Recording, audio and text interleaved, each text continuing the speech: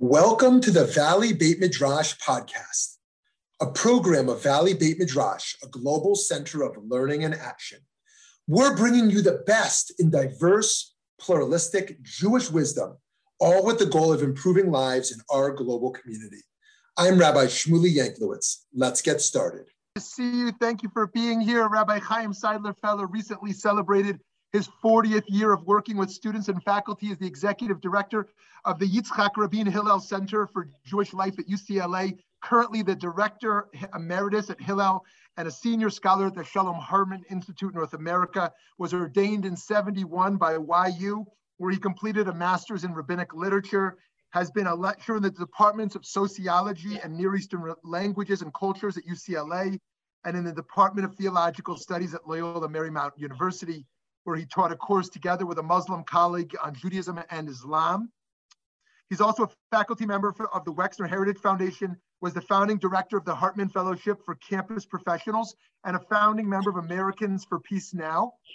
In 2014, he initiated a fact-finding mission for non-Jewish student leaders to Israel and the Palestine Authority, which is now offered on 60 campuses across the country.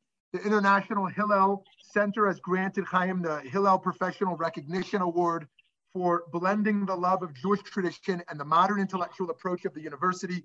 He was a rabbinic consultant to Barbara Streisand during the making of the film Yentl, and he's got his publications, and he has a number of publications. Today's event is very exciting, a virtual tour of the Seidler Feller collection of objects of Jewish material culture from Alsace and Iran, from India and Italy, and from the US and Israel. Items include an 18th century embroidered Italian talit, a Yemenite wedding headdress, ketubot from across the globe, and contemporary Israeli silver.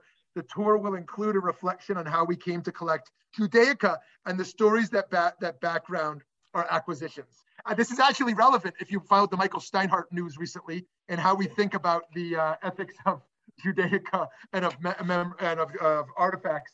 And it's always relevant as we expand our notion of Jewish history, our notion of Jewish peoplehood, and understand also that we shouldn't only privilege books.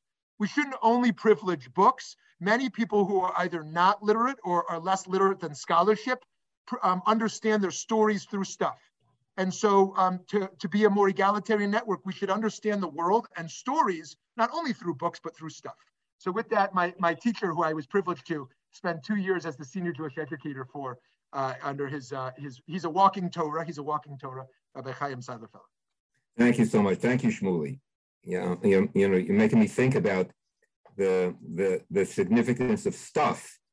Yeah, we were talking just before about abundance and sufficiency. So that's a question. So one of the points that I want to make today is that Dorit and I are modest collectors. We, in many ways, I sort of fell into it. We fell into it. And I want to sort of emphasize that you don't have to be a major art aficionado with enormous resources to gather beautiful items that help you celebrate your Jewishness. Now, I want to ask, I have some feedback.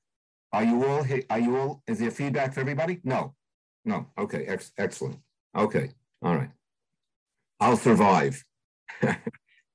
So I do want to say a few introductory words about Jewish art, Jewish ritual art, and in the course of my presentation, which will involve initially studying a text and then walking around to tour our collection, I'll be able to tell you the story of how we started collecting. Okay, so what I want to say in introducing Jewish art are the following ideas. Number one, Jewish ritual art represents the triumph of Jewish culture over the adversity of history. That's always striking to me. No matter how much we suffered, and no matter how the persecution, we not only wrote books, as Shmuley said, we also designed items that enhanced our religious experience. Right? That was always important. When students, get a sense of what Sela Baron used to call the lachrymose theory of Jewish history, that Jewish history is just a veil of tears. So I always point out to them, if that's all we were doing was crying, then how do we get all these books that were written over the centuries? In other words, culture thrives throughout the ages. Mostly. Maybe I'll tell you a story. So much so that when the survivors found themselves in DP camps, and they didn't have svarim, they didn't have books, right? So the American Army and the Vaad Hatzalah printed Talmud and all basic Jewish texts for them. I have one of the volumes that was printed in 1946 in Munich, and by the American Army. I have another volume with a page dedicated to Truman, thanking him for the fact that their books were given back to them. So in the Talmud, in the verso, in the page after the title page, there's a dedication, and the dedication says, the Nazis not only wanted to kill our bodies, they wanted to kill our souls. So they burned our books, and when we survived, we had no resources. And now, thank God, we've been given a lifeline, because we once again have the sources of our tradition with which we can engage. So I want to say this was always significant, no matter what our experience is.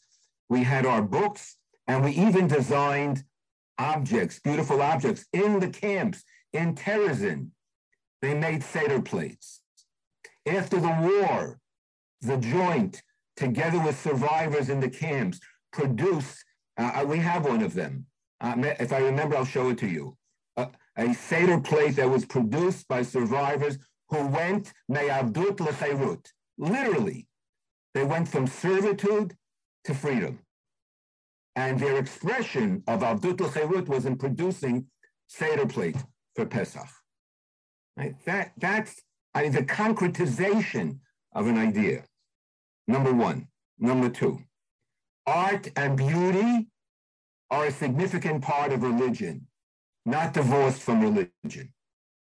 In other words, I know that the aesthetic isn't always nurtured in the intellectual tradition, but we know how important it is. And I think that part of the reaction also was in Christianity, where the material culture and the flesh was so significant. So Judaism reacted in a way, and we have this sense that we're much less committed to that form of expression. And you see, by the way, you see the tension in My Name is Asher Lev, Chaim Potok's book. Right? Basically, it's a story of a Chabadnik who becomes an artist and gets permission from the Rebbe and so on. It's a wonderful story. I think it's his best book. And recently, there was an article in the foreword, I think it was in the foreword, about Haredi artists. And for a long time, there have been Haredi poets. You can't have a living community without its artistic expression. You know who knew all this? You know who wrote about this? Mordechai Kaplan. Mordechai Kaplan imagined an inclusive Judaism with a variety of expressions of Jewish ideas, Jewish concepts. Finally, what I want to say is one of the consequences of collecting is that you basically surround yourself with living Judaism, and it's really you'll see in a moment. It's magnificent. So, any questions so far? If there are no questions, I'm going to share my screen. So this is a Gemara about Hidur Mitzvah, about beautifying the commandments. Right? It's a Gemara in Tractate Shabbat. I'll read it. Now, what is the source for the requirement requirement that that a mitzvah must be performed in the most pleasing aesthetic way. The source is, "This is my God, and I will glorify God." It's a verse in the Song of the Sea. Ze Eli va'anvehu, va'anvehu, I will glorify God. As it was taught in a Braita with regard to the verse, "This is my God, and I will glorify him," God, the Lord of my father, and I will raise God up. The sages interpreted anvehu homiletically, as linguistically related to noi, beauty. Anvehu, you can hear it, noi, and interpreted the verse, "Beautify yourself before God in mitzvot." Even if one fulfills the mitzvah by performing it simply, it is nonetheless proper to perform the mitzvah as beautifully as possible. Make before God a beautiful sukkah, a beautiful lulav, a beautiful shofar, beautiful ritual fringes, beautiful parchment for a Torah scroll, and write in it in God's name in beautiful ink with a beautiful quill and by an expert scribe, and wrap the scroll in beautiful silk fabric. So there's a mitzvah to enhance your religious life, that the ritual object actually has an impact on you, on your connection to God, on your connection to the world, and your awareness that the world itself is filled with beauty. But beyond that, there's a second interpretation that I want to link to the first one, even though it's introduced as an alternative. Abba Shaul says, "V'anvehu," he doesn't interpret it as having to do with beauty, with noi, should be interpreted as if it were written in two words. Ani v'hu. Anvehu, I and he, I and God, me and him. Be similar, as it were, to God, the Almighty. Just as God is compassionate and merciful, so too should you be compassionate and merciful. This is actually a very profound theological comment. I'll take a minute, because what it's saying is that the very context, the Song of the Sea, which is the greatest example of God's miraculous intervention in history, becomes among the rabbis a source for our taking responsibility. We know that God split the sea, but God ain't going to split the sea any longer. From now on, we have to be God-like in the way we behave. We have to become God's agents, and we have to become God's partners. We represent God in the world. So I want to say that if we become God's partners in part by bringing more beauty into the world. So ritual objects is a model for how we should behave as human beings in the world.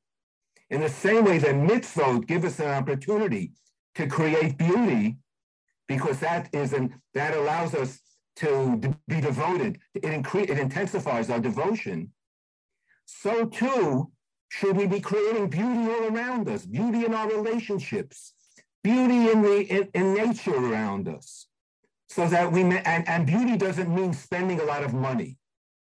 Right? There's beautiful behavior also. If we understand it in those terms, we see our role in surrounding ourselves with the best possible expression of who we are and what we can do in the world. Okay, this is basically my introduction, and now I'm going to switch to my phone and we'll walk around, and hopefully you'll be able to see a selection of what we have. Okay, so let me close my screen. All right, my friends. So now we're going to take a little journey. So first of all, aside from my busy desk, so this is my library. So when I say surrounded, I thank God that I have this opportunity, and I have these resources. It's a gift. It's a great gift. So let me give you a broad scheme of what there is. So this is one room, and you see objects. We'll hopefully get a chance to look at them, the ketubot in the corners, the hanging lamps, etc. The plates on the wall, so on. Surrounded indeed. And this is our den. That's the tallis that we're going to comment. Here are some books. I don't know that we're going to have a chance because in addition to ritual objects, I also have old Jewish printed books from the 16th century, and some really interesting items. But we won't have time for everything. So maybe we'll continue it another time. And I'm going to start here in our living room. All right. So first I want to comment on our entryway. So you enter into our house, and one of the first things that you see beside the door is this hanging piece. This is designed by David Moss.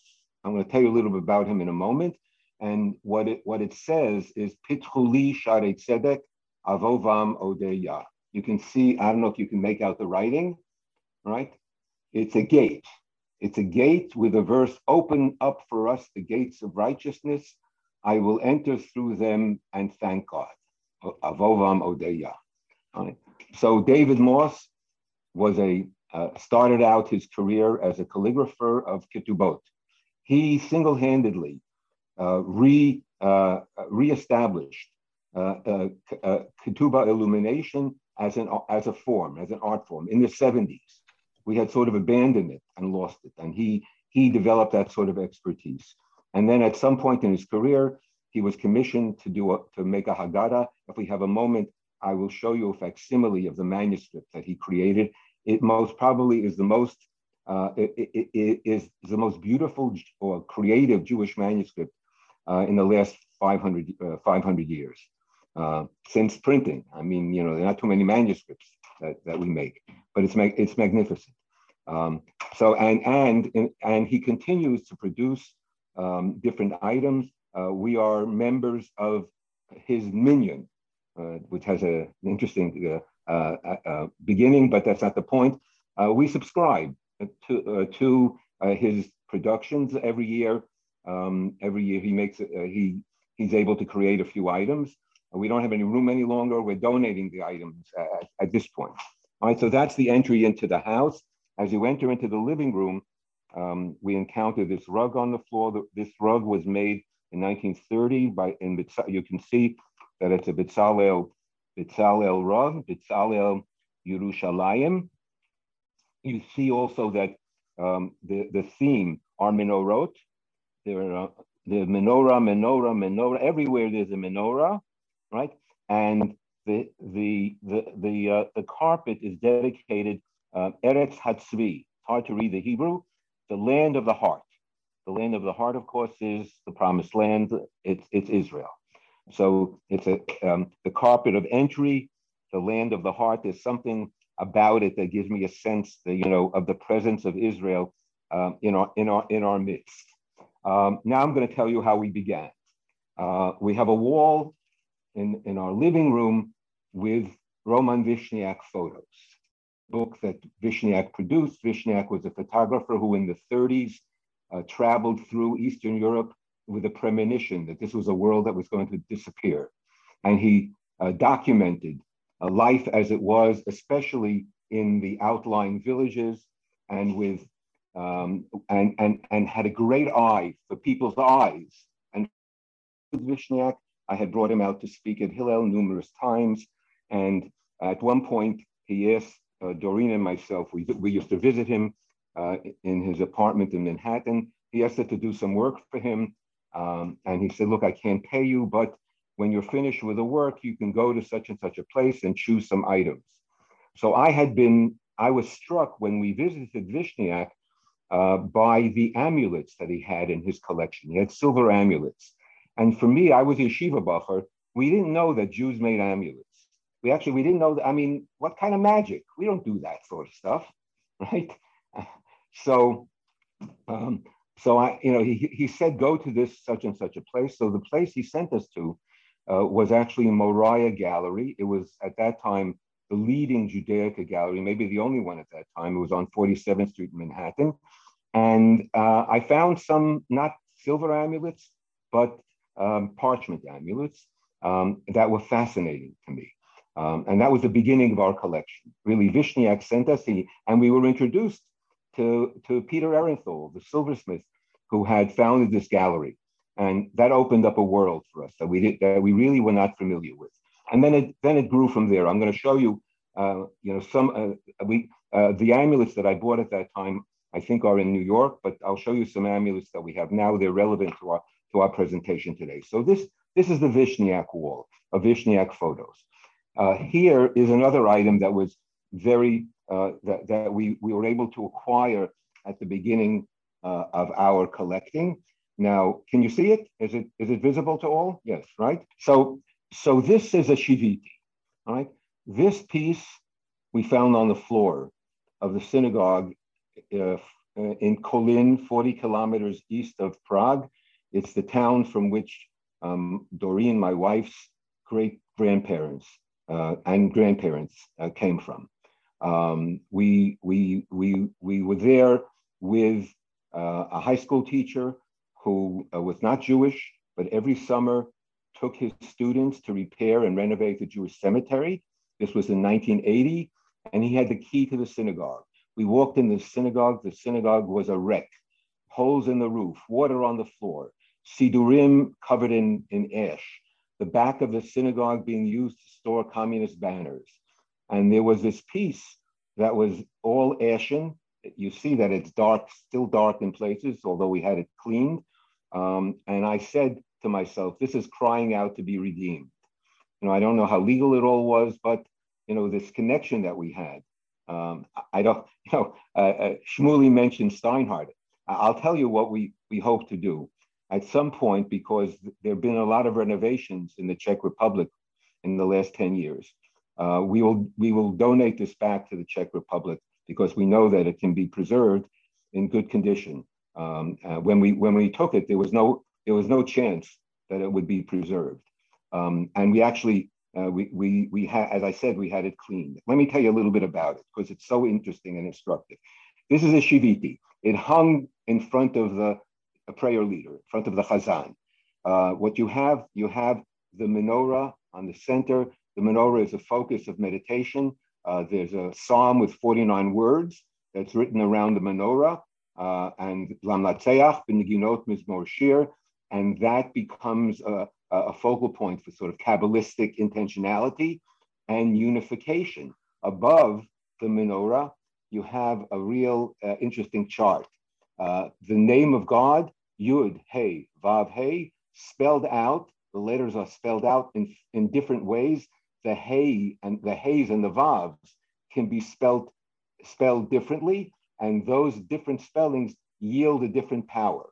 And that power, 72, 63, 45, and 52, those powers reflect different aspects of God's presence, and that we can connect to through our actions or our meditative abilities that we can activate. So there is a little bit of magic involved in Kabbalistic thought and our capacity to have an impact. It's called theurgy. We have an impact on the divine through our actions, through our meditations, through contemplating. In fact, here you have a great example. You see this sometimes in Sephardic, in Sidurim from the Sephardic world, where the name of God, Yud, Hey, Vav, Hey, is intermingled with Aleph, Daled, Nun, Yud. So that's a writing, that's a unification, because the different aspects of the divine, the masculine, the feminine, they're brought together in wholeness. Right? On this particular shiviti, there are two interesting things I want to show you. First of all, in this corner is the Hineni prayer that most of you or many of you are familiar with from Rosh Hashanah and Yom Kippur. It's the devotional prayer of the Chazan, asking permission to lead the service from the community. And then a famous line that was introduced by Isaac Luria to be recited before prayer, it's a most wonderful prayer. I'm praying to God. And the first thing I do is I say, I hereby dedicate myself and devote myself to fulfilling the mitzvah of loving my neighbor as myself. That's what it means to pray to God, to love my neighbor as myself. Wow. All right. So this is the Shiviti. Now, on the same wall, let me show you a couple of other items briefly, because I can't spend as much time on all items. This is a Torah mantle from, I'm sorry, this is a Torah mantle. What's the best way? This is a Torah mantle from Prague. I think the date is 1757. And what you see here is a beautiful silk damask. Prague was a center of trade in Europe. And as the Gemara says, the community used their most beautiful items to dress the Torah. They did so. They produced beautiful Torah mantles in Prague and also in Italy as well. And this was an area in which women could demonstrate their devotion because they were the main designers.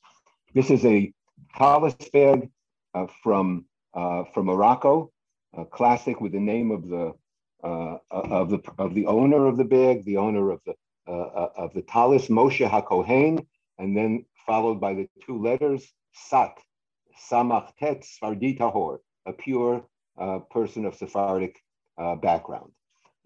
This piece most probably dates from the early 20th century.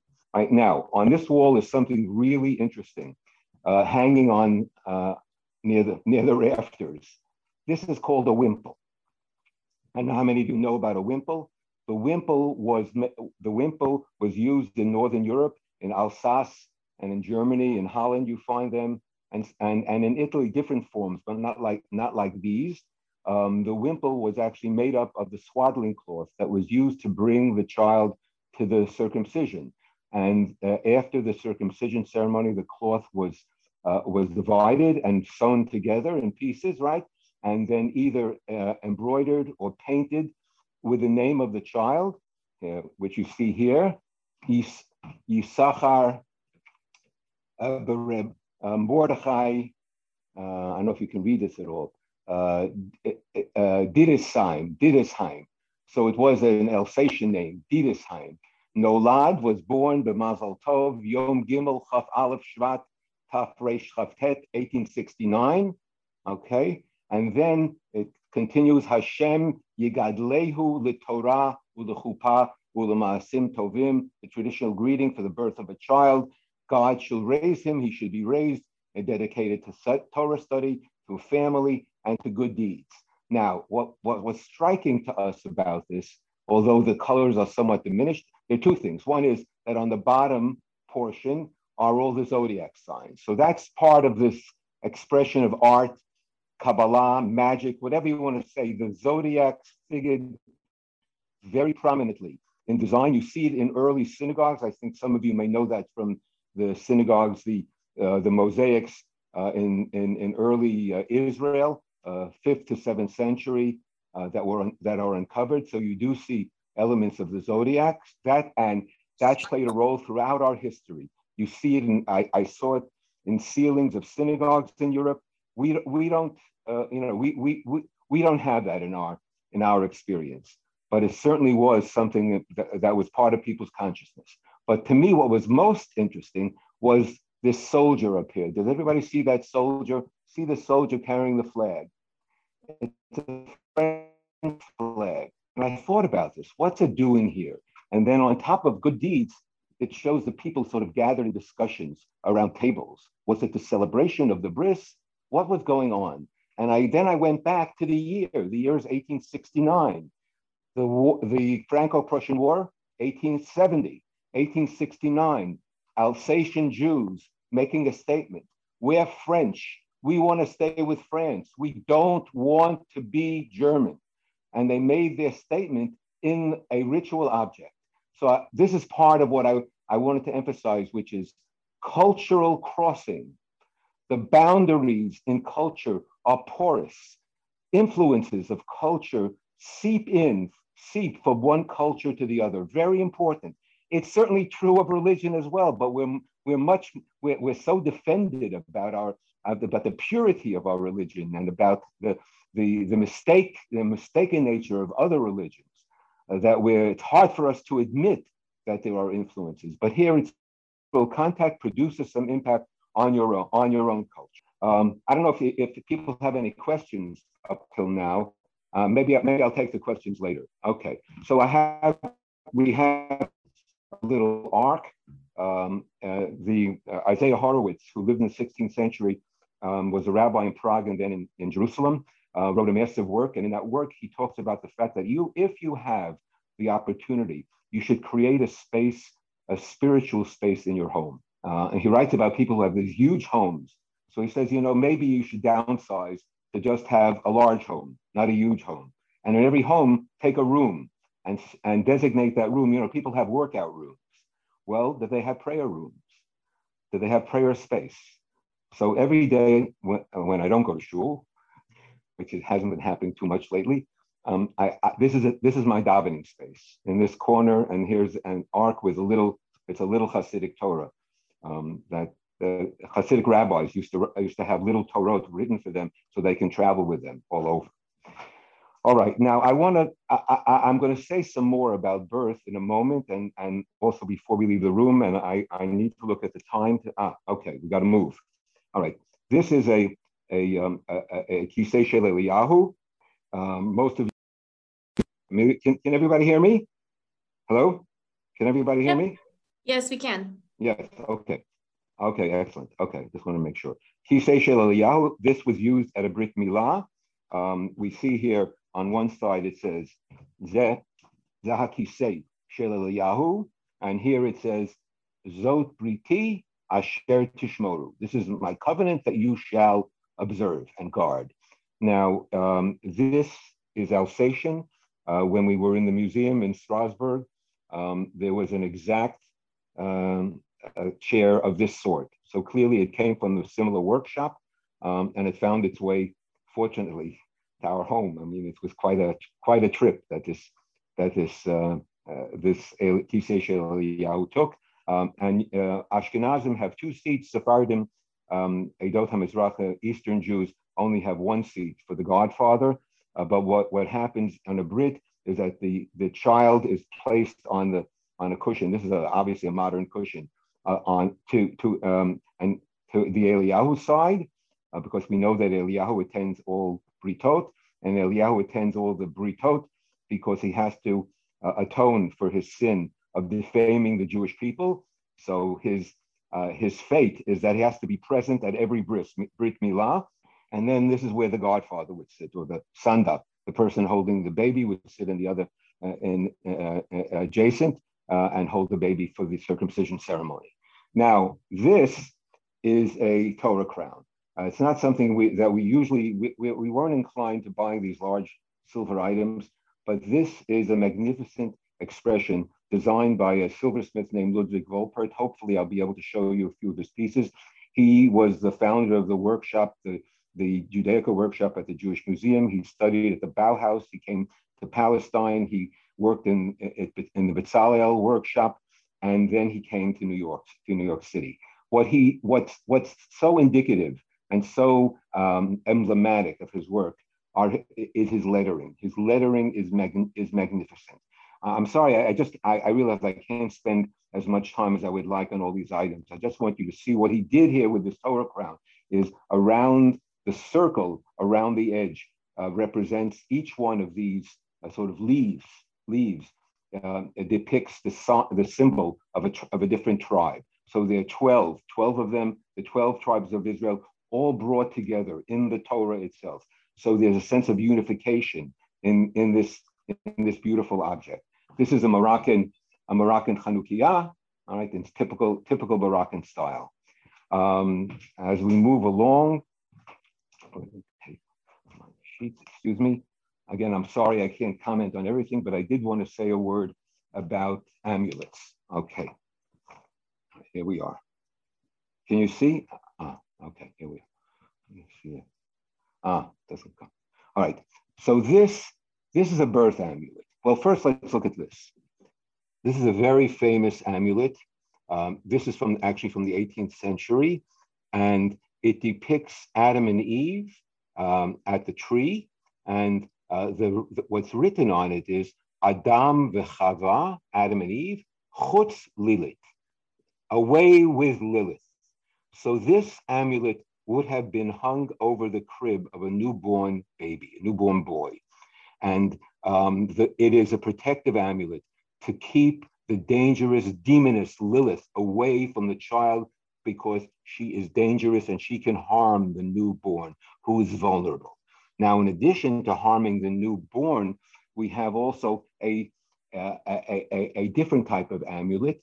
This amulet was rolled up and worn around the neck of a woman who is with child, carrying a child.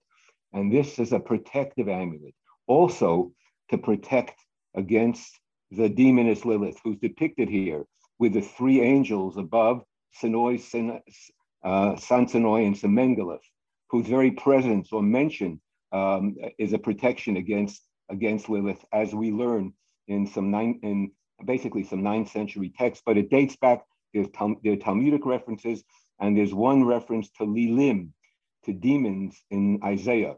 So we know this has deep Babylonian roots. The idea of a sort of an active demoness who attacks children. Some of you are familiar with a story about Lilith refusing to be recumbent to Adam, and sort of she is again the embodiment of the independent woman, and the consequence of this independence is destruction. So this is not a good story. But Jewish feminists have redeemed Lilith. In other words, instead of focusing on the negative, what they've done is they've transformed and transvalued Lilith into a symbol for a constructive response and independence that has become an inspirational symbol to the new generation of women. And this type of amulet is interesting to me because it's like an encyclopedia of all the favorites.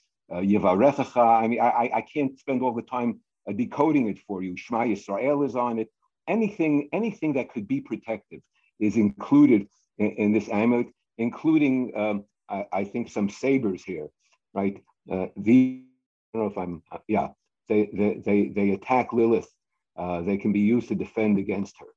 Okay, we're moving on. I'm sorry if I've missed anything here. An interesting object. This is a ketubah. Now, you're not accustomed to seeing a ketubah this way.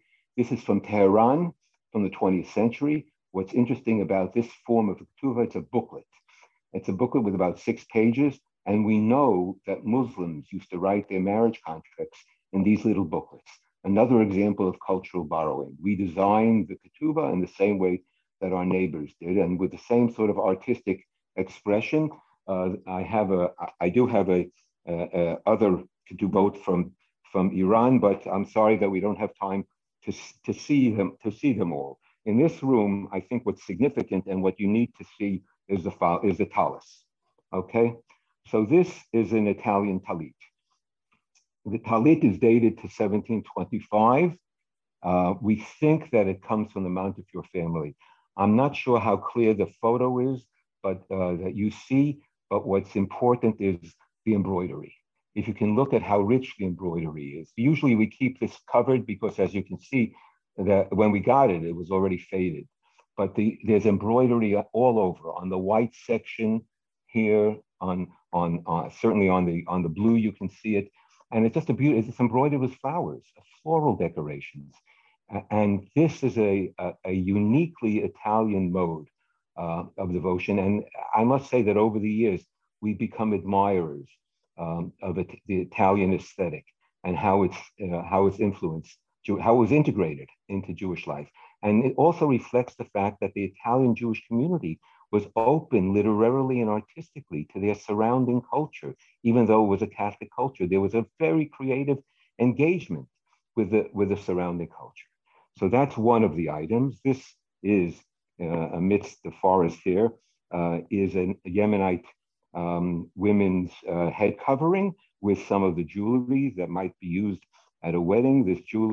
These items were shared. Jews and Muslims used similar items. I don't know if they were literally shared, but the forms were shared. This type of veil is reflective of the Yemenite culture itself. And this also is a groom's coat from from Tbilisi, from the Pinchasov family, from Georgia.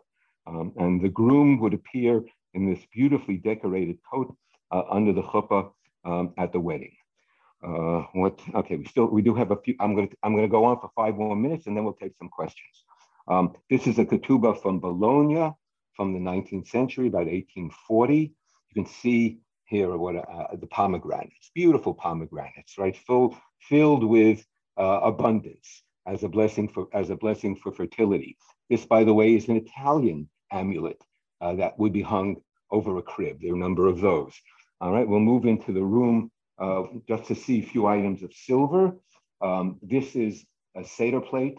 It was made by Boaz Yemini. Boaz Yemini is one of 3 generations of Yemenite artists who worked at Bezalel.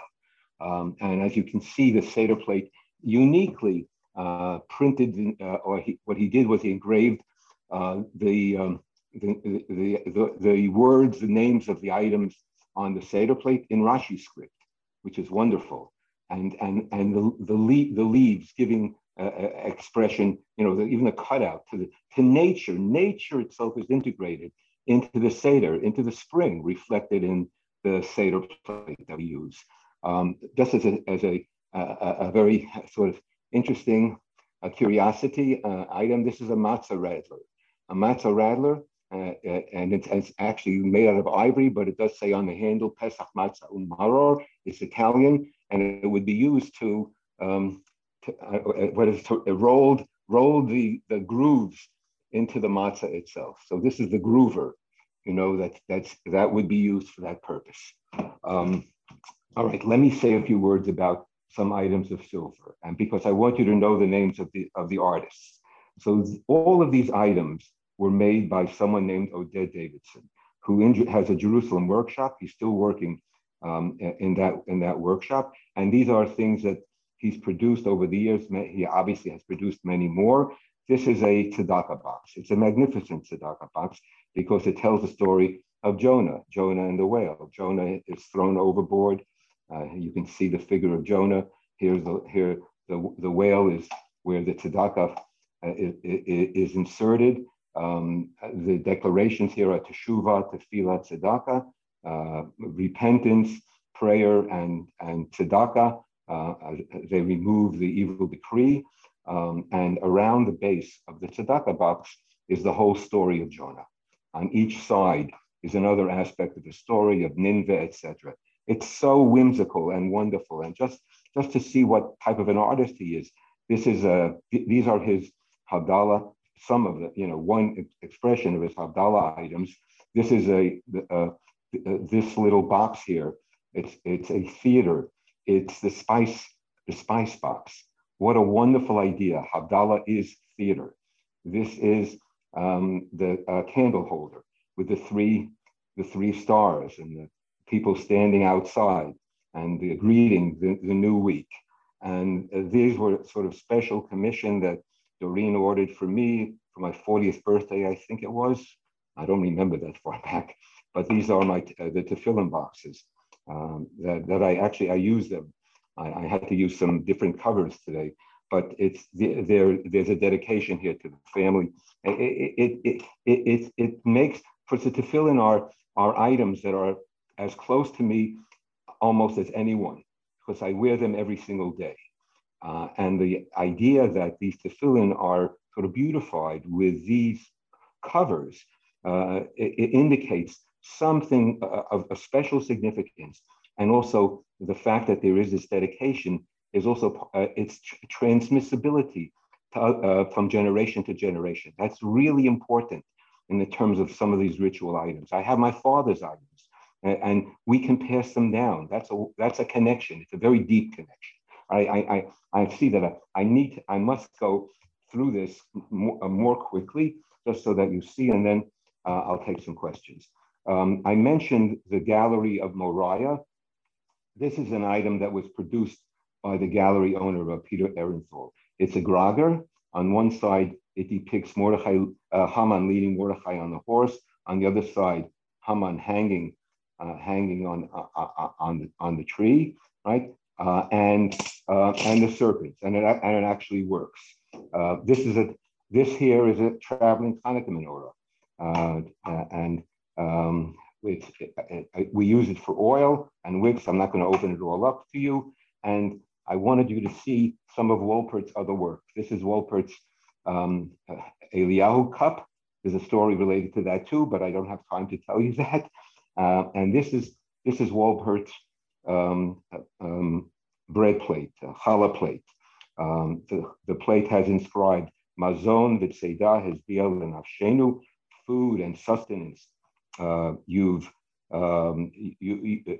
have fulfilled us and our souls. And there's a wooden. Can you still see Wolpert's challah plate? And you see the wooden board that comes out. And then finally, what I want to show you among the silver, this is made by Oded. This is the way Oded's thinking. This is a cup, a hand washing cup with hands that you hold on to, and Su'i Lechem Kodesh, lift up your hands in holiness to wash before eating the meal. Last things that I'm going to show you. All right, just a few items. This piece here, it looks like it's blank. This is a techina. It's a petition. We light it every Friday before candles. It's a woman's petition in Yiddish. It was written by Sarah Bat Tuvim. She was the most famous of the writers of women's prayers. And in this particular prayer, the woman is compared to the high priest in the temple who lights the menorah. That's why you have a 7-branch menorah. That's the temple menorah with 2 Shabbos candles raised from the menorah. We have it lit all Shabbos for us, and the rest of the week it remains are a couple of ketubot. This is a ketubah from Ein Kona in early 19th century. What's interesting about this ketubah, the woman who was married, her name was Victoria, and the ketubah artist depicted victory without clothing. So the rabbis didn't hesitate to accept the ketubah even with this form of artistry. And when we talk about cultural exchange, the impact of the surrounding culture, so that victory was depicted as an image on basically a religious document. This ketubah here in this corner, this ketubah is Moroccan, early 20th century, written by a famous scribe named David El Khayyam, who actually stamped his name on the ketubah. And I'm sorry, I'm getting another call. 1 second, just got rid of it. And what I want to mention about this ketubah, El Khayyam included a clause that we don't have in most of our ketubot, in almost all, and that is that if the man wants to move to a different city, he first needs the permission of his wife.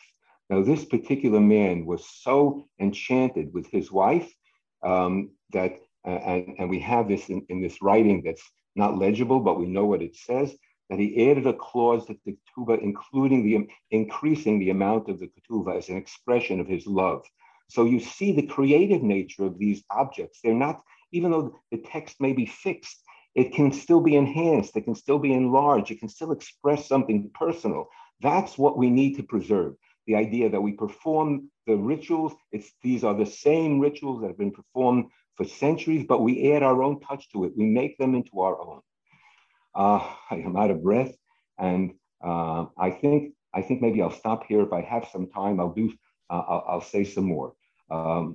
We do have a few minutes for questions. So anybody who has a question, please. I have a question. Please, yes. Shalom. What is your name? Alicia Magal. You may remember me. I know you, Alicia. I was for 7 years the museum educator at the Skirball Museum before it moved up the hill, when it was still at AQC downtown. And I'm so delighted not only to see you and hear you and see your collection, but to be reminded of what we used to call at the museum adaptation retention.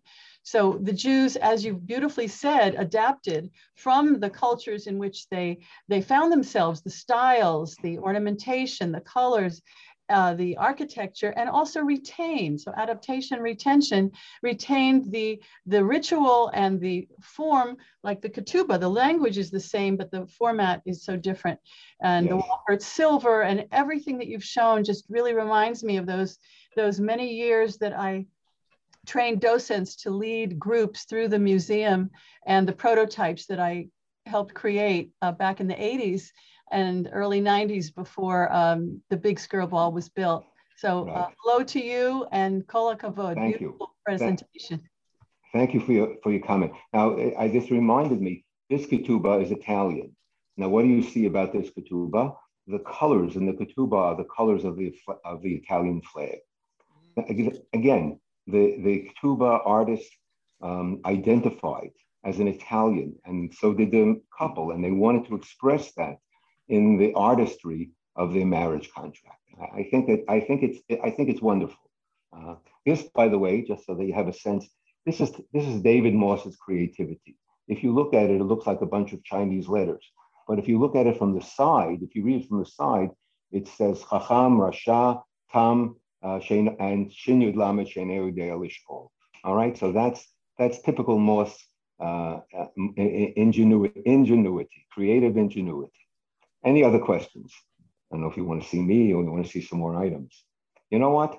If there are no more questions, and I have a couple minutes, what I'm going to do is I'm going to show you some books, all right? Because you should see something that I think is relevant. And most important maybe is Moss's, they have an idea of Moss's Haggadah. You should know about this. So Moss's Haggadah is available, it's a commercial copy is available to this day from Beit Alpha.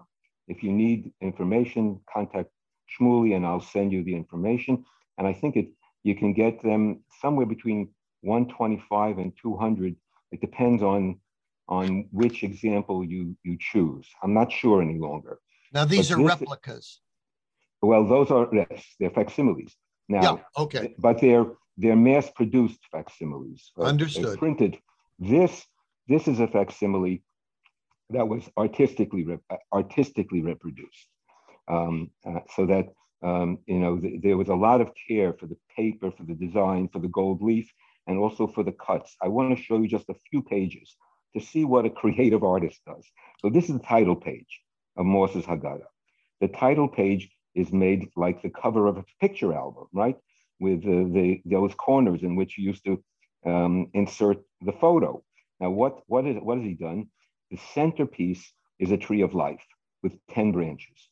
There are 10 branches, 10 sfirot, 10 expressions, 10 emanations that connect us to the divine. Now, the 10 sfirot as presented here also have a lot of pomegranates hanging from them, because the pomegranates are symbols of mitzvot and of the abundance of opportunities to praise God. But what he's done with the tree is he's designed it in such a way that it has 7 upper branches, 7 branches reaching upwards, and 3 branches that are the base. Go in closer. Could you go in closer for that? Yes. Yeah.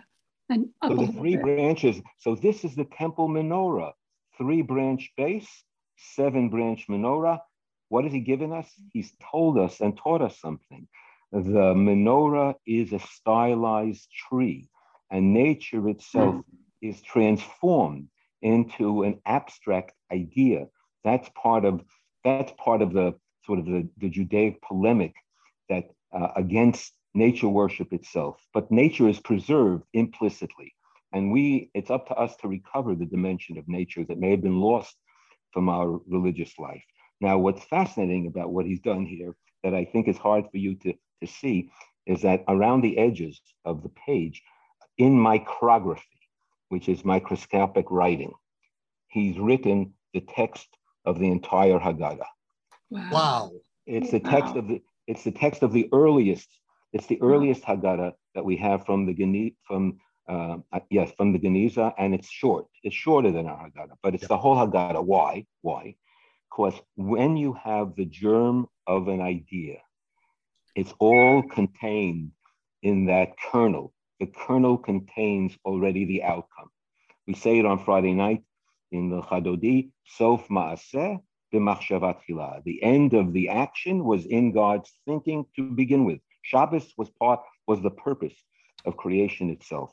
And here, so the idea is right here at the beginning. Title page contains the whole thing. It's wonderful. All right, I can only show you a few pages here, so I will choose some of my favorites. Excuse me. Can you show the mirror? That's what I'm doing. Oh, okay. The mirror. Ki'ilu. So this is Bechol Dor Vador Chayav Adam Lerot Et Atzmo Ki'ilu Hu Yatsa Mitzrayim.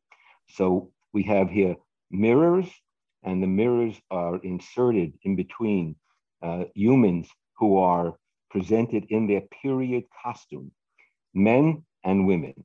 So you see yourself reflected in every generation. Wow, you are part of every generation. Finally, what I'm going to show you is this, Psalm 114.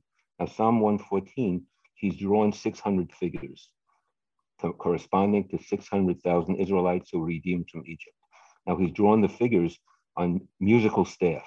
There's a musical staff. You can feel the lines. There are lines drawn across the page. Each figure is a note in a Hasidic tune for Psalm 114. So they actually, you know the song "Whistle While You Work." The people are singing as literally they embody the song as they sing. So this is just a taste of Morse's creative genius that I wanted to give you. And the only other book that I'll show you is this is a one volume of the first edition of the Talmud that was printed by Daniel Bomberg in Venice in 1520. What's important about Bomberg's Talmud is the following. Number one, the typeface. This is a typeface that he banged out, right? They created this typeface. It's a beautiful typeface. And for centuries after Bomberg closed his printing press, the type was used again in Amsterdam. It was used in all the best presses. And some of the books that you can see, it says, even though printed 100 years or 200 years later, it says Otiot Bomberg, with Bomberg's letters. Now, the most important thing that he did was he wasn't Jewish. He and his rabbinic printer who worked with him to set the text, they fixed and standardized the Talmudic page. So after Bomberg, anyone who studied Talmud knew that tractate Shabbat, page 115a, they can look up such and such a passage, because in every Talmud that was printed, this page 115a was the same, with the same design and the same structure. So Bomberg is responsible for the standardization of our Talmud, to be continued in the future. Thank you very much. Thank you so much, Rav Chaim, for opening up your home and your Judaica. I see one last question here. From Lauren Blatt? What was the name of the Haggadah and what was the date? She asked. The Haggadah I just showed them? Lauren, you want to clarify? Yeah, the Haggadah that you just showed. I didn't know the name of it, it's where it was from, or the date. It's the Mos Haggadah, M-O-S-S. M-O-S-S? Yes. In Hebrew, he calls it Shir HaMa'alot LeDavid, the Song of Ascent for David. And it was, I think, he completed it in 1988. But you might, if you want to get in touch with Beit Alpha, you can look it up on their website, BEITALPHA, or BET. I'm not sure. It could either be BET or BEIT. There's an office in San Francisco. He lives in Israel, but he maintains an office in Berkeley. So much great stuff here, Rav Chaim, on Jewish history and Jewish art and Jewish philosophy and the diversity of Jewish culture, and the reminder that Judaism doesn't encounter external cultures. We exist within them.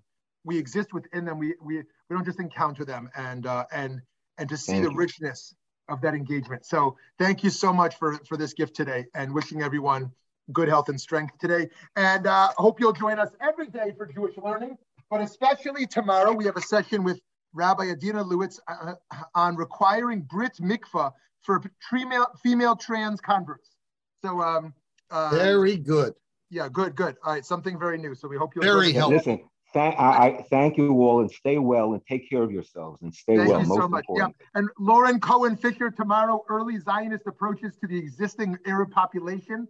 Very interesting. And Rabbi Avi Strasberg next week, From Flood to Rainbow. Have a great day. Thank you all so much. Shalom, shalom. Thanks for joining us for this episode of the Valley Beit Midrash podcast.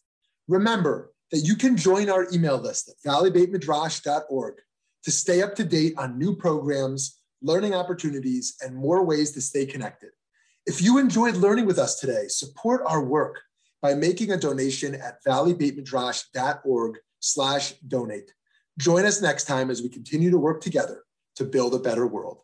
Thanks for listening.